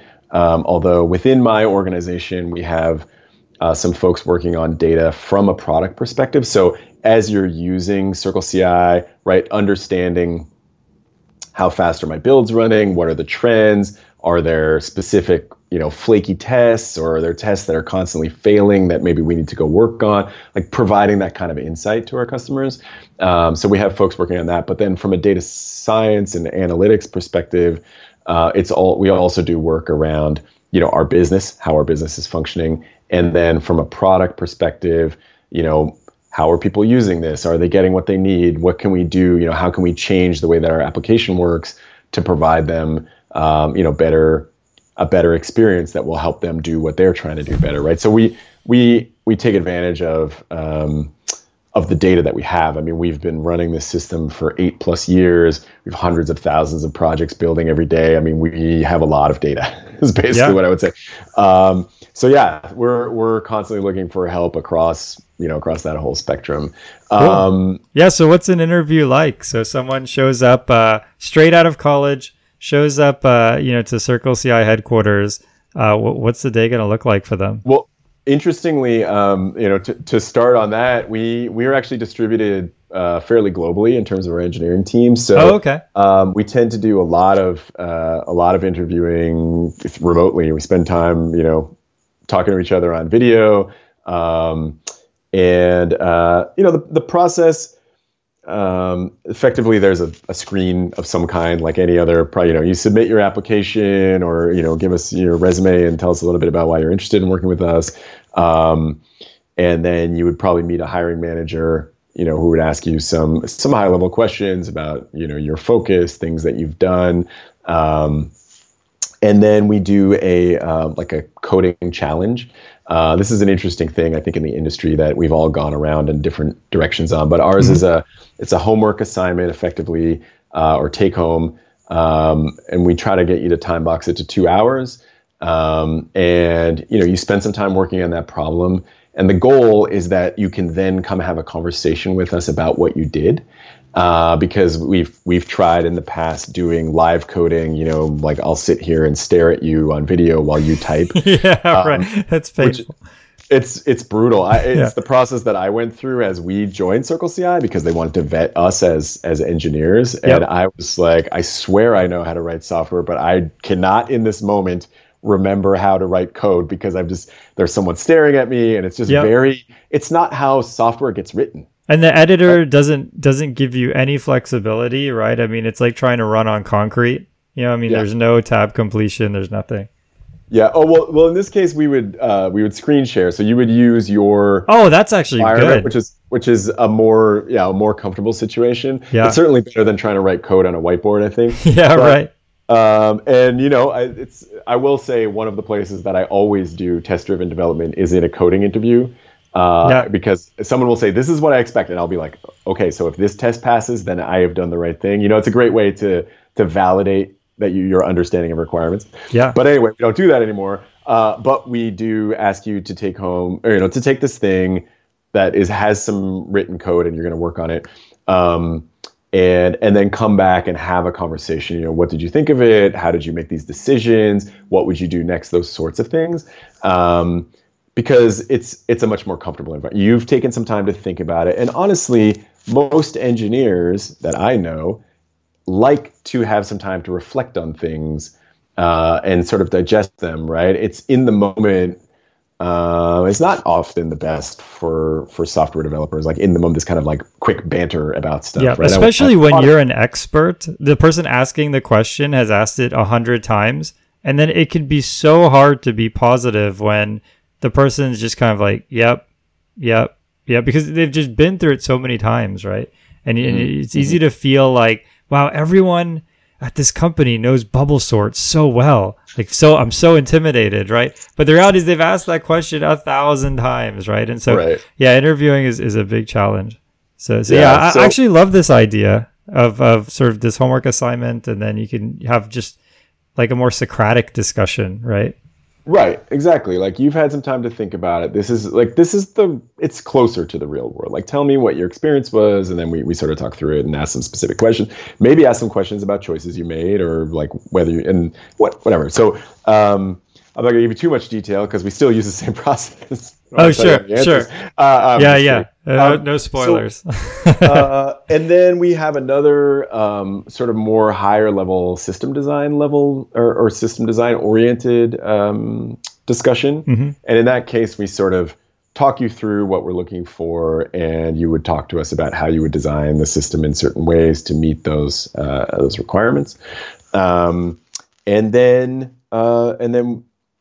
we do a more product-oriented conversation, which is usually more based off of your experience. And so this is interesting because you're talking about kind of new grads, and we adapted a little bit for that. But you just talked about building a game in high school. Like new grads from college, I'll say these days because I'm that old guy. Like I had not built a game by the time I graduated from college. Like I basically knew a tiny little bit about software development, right? So talk about things that you've done, but usually again focused on either interactions with a product management group if you've had that experience, or how you think about the customer and break down the problem and stuff like that, right? So a little bit outside of the kind of CS fundamentals perspective, and more into like real work as a software engineer, right? As a software engineer, I'm not, as much as we like to ask questions about, well, we don't ask a lot of questions about bubble sort, but like we don't all spend our days writing bubble sort over and over, right? That's right. We're trying to solve customer problems. We're trying to help them, have a great experience on our platform, and we're trying to prioritize with a limited number, like a limited team, all of the things that we could go pursue and really drive maximum value for the business and for the customer, right? And so that's a big part of what we do every day. And so really having a conversation about that and kind of understanding how people think about those sorts of scenarios, how they think about breaking down work and validating things. And of course, we live in this iterative, agile world.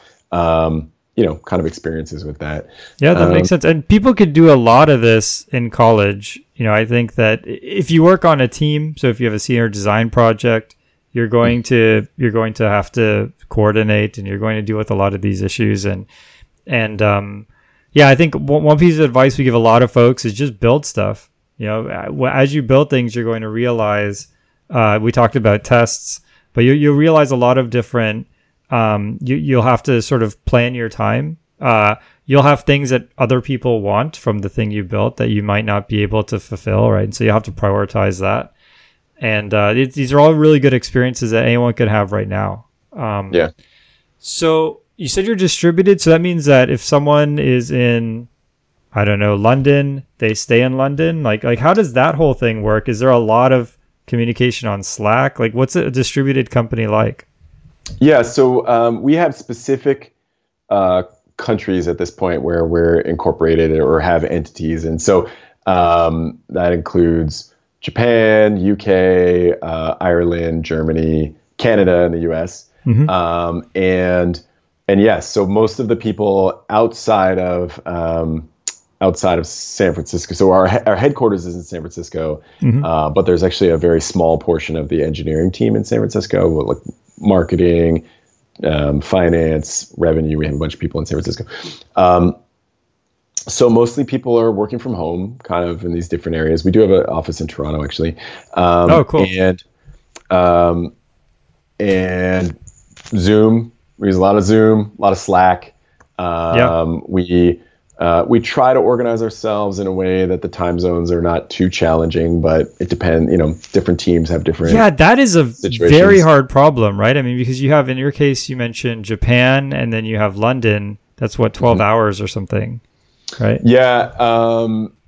So actually that kind of ends up being 8. How does it work? Sort of like Tokyo to San Francisco is about 8 hours. Oh, okay. San Francisco to London or Dublin is about 8 hours. Yeah. So if you try to make a meeting with people in those three places, right, somebody has a terrible time. Yeah. So we try not to have, one team that spans, all three. I think we have one that's got, too many time zones right now. Yeah, it always happens, but we try to organize ourselves. And as we continue to grow, it becomes easier to say, we'll just build this whole team in Europe, or we'll build this whole team in West Coast North America plus Tokyo or something like that, right? When you're smaller and you just have one expert or two experts in this thing and they happen to be in different time zones, you're like, well, you're on the same team now, So it can be a challenge, but yeah, a lot of we try to do as much async as we can. It can be challenging. It can create some overhead, but it creates some positives, right? Like I think there's things that we end up doing when we're all co-located that we would break the habit as we're distributed, like documenting things effectively. Oh, that's a good point. Our decisions are, where it sort of forces practices that are actually good practices, even if you're all together. And actually, my favorite thing to call out that's a great practice, and people say, how do you know that people are getting, are doing their job, right, in a distributed team? And when someone asks me that, it makes me think that when you're centrally located, asking me that question, your approach to are you doing your job is, are you in your seat from 9 to 5? Yep. Right. But I can't tell if anyone's in their seat. Like you might be at home, or you might be in a coffee shop, or you might actually be in another country right now. It's hard for me to know. So what am I going to measure? Or what am I going to think about? And I honestly, I'm like, there are a couple layers of management between me and sort of individual engineers or whatever. But we talk about results. Like, are we having the impact that we said we were going to have as a team over the course of this period? And if we did that, then we're probably doing our jobs effectively. And if we didn't, most likely some other thing is causing problems, right? But if it becomes clear that someone is just not producing, then, a manager's going to have a conversation with that person and say, hey, like, what's up? Seems like maybe you're having some challenges. Do you not have the information you need? Do you need someone to pair with you? Like, there's a lot of things that could be going wrong. We know we don't jump straight to like this person or whatever. But I think when we're co-located, we have this crutch of like, people are here and they seem busy. So probably. Yeah, that's fascinating. I think I think, there's this sort of dual problem, which is if you're not co-located, someone might not work a lot of hours and they might not be around, actually working a lot. But then they could get their job done. So potentially maybe there's somebody, especially if you're paying salary, there's someone who, for whatever reason, they're getting some unit of work done, but they're not taking that much time. But actually, that's not a big deal. The big deal is the reverse, where someone's spending a ton of time and they're actually not getting that much done. And so I think that, to your point, the crutch actually can end really badly, where somebody is just always in the office. And often this is because they've sort of misscoped the problem. So they haven't managed up very well. And there's this problem. It's actually extremely difficult, but because of the way it's been communicated, it sounds like it should be pretty easy. And then this person spends an extraordinary amount of time and then still doesn't perform well. Versus if you're remote, that the time, isn't being watched. And so if you're not, if you're not completing this work package, you're going to pretty early on go and tell your boss, hey, this is actually really hard. And, I'm spending a ton of time on this. I'm not getting it done. If you have the crutch, you might just assume your boss is seeing you there. And most companies don't, at the end of the day, what's going to matter is that work package done. Right. Yeah. Or, well, I mean, we also spend a lot of time trying to translate that into impact, right? Because there's kind of two things that happen there. One, I've taken on a thing that felt like it would be easy. It's actually really hard.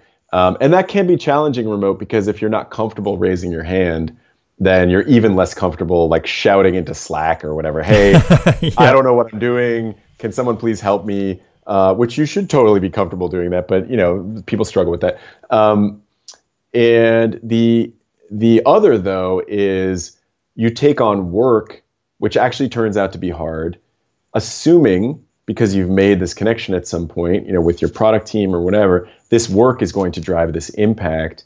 And if it turns out as you get through it that the work is not driving the impact the way that you expected, where impact would be, more users signing up, people having a better time on the platform, they're engaging with something, whatever, you should stop. You should at least stop and have a conversation and say, hey, we set out to do this thinking it was gonna do this for our users or drive this value for the business, and it doesn't seem to be doing that. So, let's not just keep charging down this path.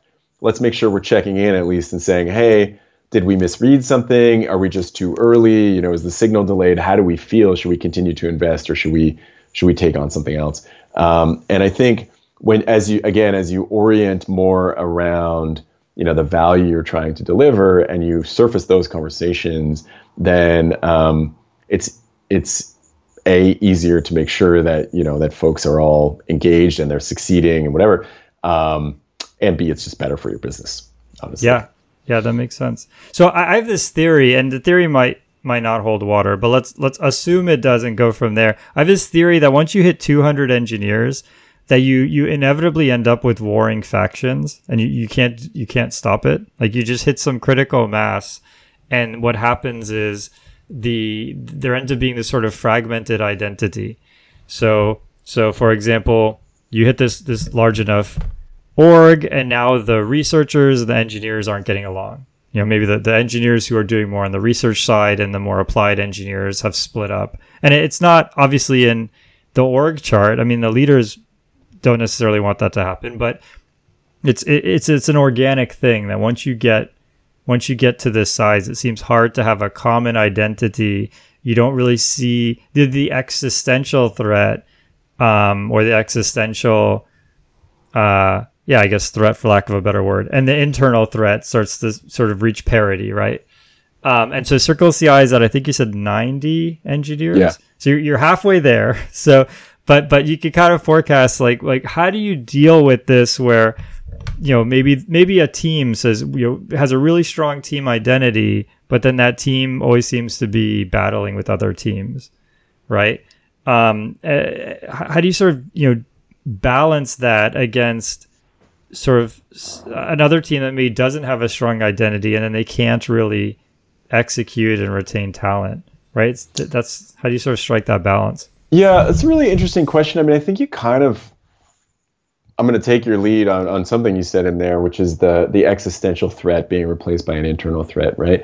And I think threats or not, your greatest hope of alignment is clear top level vision. And I'm not saying that we're amazing at this. Like, this is something that I'm constantly spending my time thinking about and trying to help be clearer about. Mm-hmm. And when people in multiple teams all see the same direction and buy into that direction, I think that does a lot to tamp down that kind of, I'll call it infighting, or whatever you're describing. In that, when you get to this place where you feel like your reason for being is your team as opposed to the company, then that's where that starts, right? So you think, okay, we really want to do this thing, and that's important to us, and therefore we're going to do it, and we're going to do it, to the detriment of this other team or whatever. Whereas when you feel like we're really driving towards this bigger goal together, then you look at this other team and say, hey,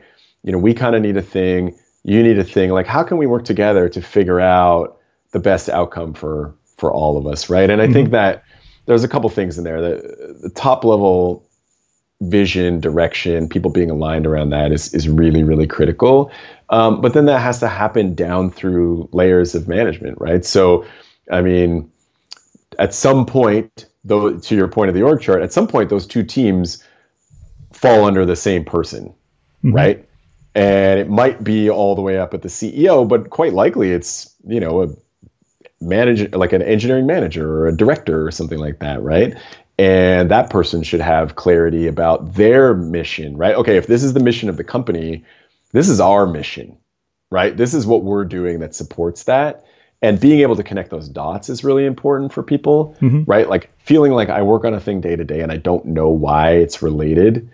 And we see this, but I don't know why it's related to the overall goal of the company is really bad. That's not a fun feeling, right? When you talk about retaining talent, feeling like you don't know what the value that you bring, or you don't know the value that you bring to the company it's not a fun feeling, right? So being able to connect that, and then being driven by honestly a smaller mission that aligns with the bigger mission, that's easier to connect to your day-to-day work, right? So, for example, like I talked a bunch about how much we care about the speed of builds running, right? And so ultimately, our customers are happier when their stuff runs well, runs quickly on our system, and they can get their job done, right? And so we get more customers as a company, we're more successful. But if I work on a team that, provisions hardware, not that the team provisions hardware, but builds tools that scales our fleets up and down, then I can directly connect, my ability to make sure there's capacity online, countered against the money that we spend, with customers' happiness, right? And so I see like impact on the top level kind of company and customer based on how I'm able to do my job really effectively. And so rallying around that, I mean, it's kind of a contrived example, but rallying around that allows me and probably a few other teams around me, right? Maybe I need some people who know more about our operational deployments. Maybe I need some people who've built some upstream code or whatever. Like when we see that shared goal, then we can work on it together instead of being about like my team, right? Yeah, that makes sense. So what about when you have sort of things that are more zero sum? So for example, there's a team that's trying to reduce the compute, reduce the bottom line, right? So to not take such a hit on compute. There's another team that's trying to make people happier by giving them quicker builds, but that costs money. And so I guess that's one of those things where I guess you have to try to turn that zero sum into a positive sum where everyone can kind of come out ahead. Yeah, I think it's really interesting. I mean, we probably have like another hour and a half on organizational design or whatever, but that's like it's a really interesting problem where like I wouldn't want to end up in a situation where one team is responsible for cost and another is responsible for like the that customer happiness, but rather those are themes that we understand at a top level and then down through the org. And then my team, let's say in this case I'm describing, is responsible for, job allocation and job execution, right? And so I don't worry about user interfaces and how config gets written and other stuff, but I worry about once we know something needs to get run, we're going to get it run as quickly as possible. And I am optimizing performance and cost against each other, right? Yeah, and so that makes sense. I own a domain or whatever, and I know these are big parameters for the company. And so I can reason about how to balance these things. If someone else owns that totally makes sense. And I own job allocation, like we're going to have a really sad time. Like that's right.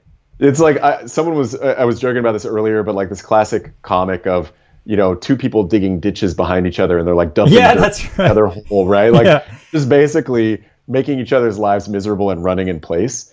And so like it's one of the things that you try to think about in structuring kind of both goals and teams, is being able to align that big picture without, partitioning them in that way.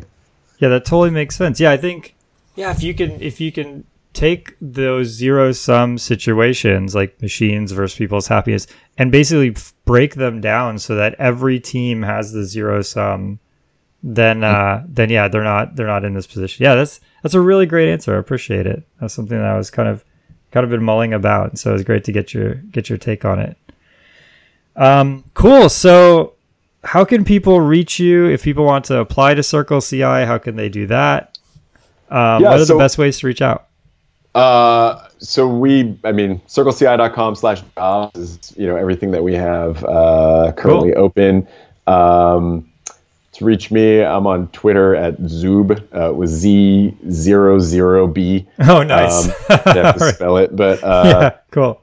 I've been dragging that around for a while. That's awesome. Yeah. Or, I don't know.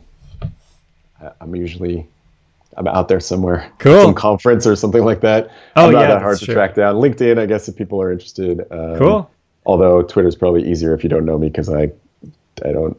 Yeah, they could just add you. Necessarily respond to everything on LinkedIn. Yeah, totally makes sense. So circleci.com/jobs. And I didn't ask this, but do you have internships or just full time? Currently just full time. Okay. It's something that we are trying to figure out how we can do better. It is one of the challenges of remote. We do have, like I said, we have an office in San Francisco and one in Toronto, but they're not particularly large. And so for internships, we always want to make sure that someone's going to have a great experience, have a lot of support around them. Yeah, that makes sense. And so like, hey, be our intern, but just sit in your living room and like ping people on Slack. Yeah, right. It's not the experience I would sign up for. Yep. Personally. So we're trying to figure out how to get there. Yeah, totally. Doing that at the moment. Cool. Well, Rob, thank you so much for coming on the show. I would ask for if you had student discounts, but it's totally free for students, unless your project reaches PyTorch level popularity, in which case you should reach out to some venture capitalists or something like that. Yeah, right. By that point, you probably need a discount. So Yeah, exactly. So thank you so much for coming on the show. And if folks have questions, they know how to reach you, and I really appreciate it. Awesome. Thanks for having me. It was tons of fun. The intro music is Axo by Binar Pilot. Programming Throwdown is distributed under a Creative Commons Attribution Share-alike 2.0 license. You're free to share, copy, distribute, transmit the work, to remix, adapt the work, but you must provide attribution to Patrick and I, and share alike in kind.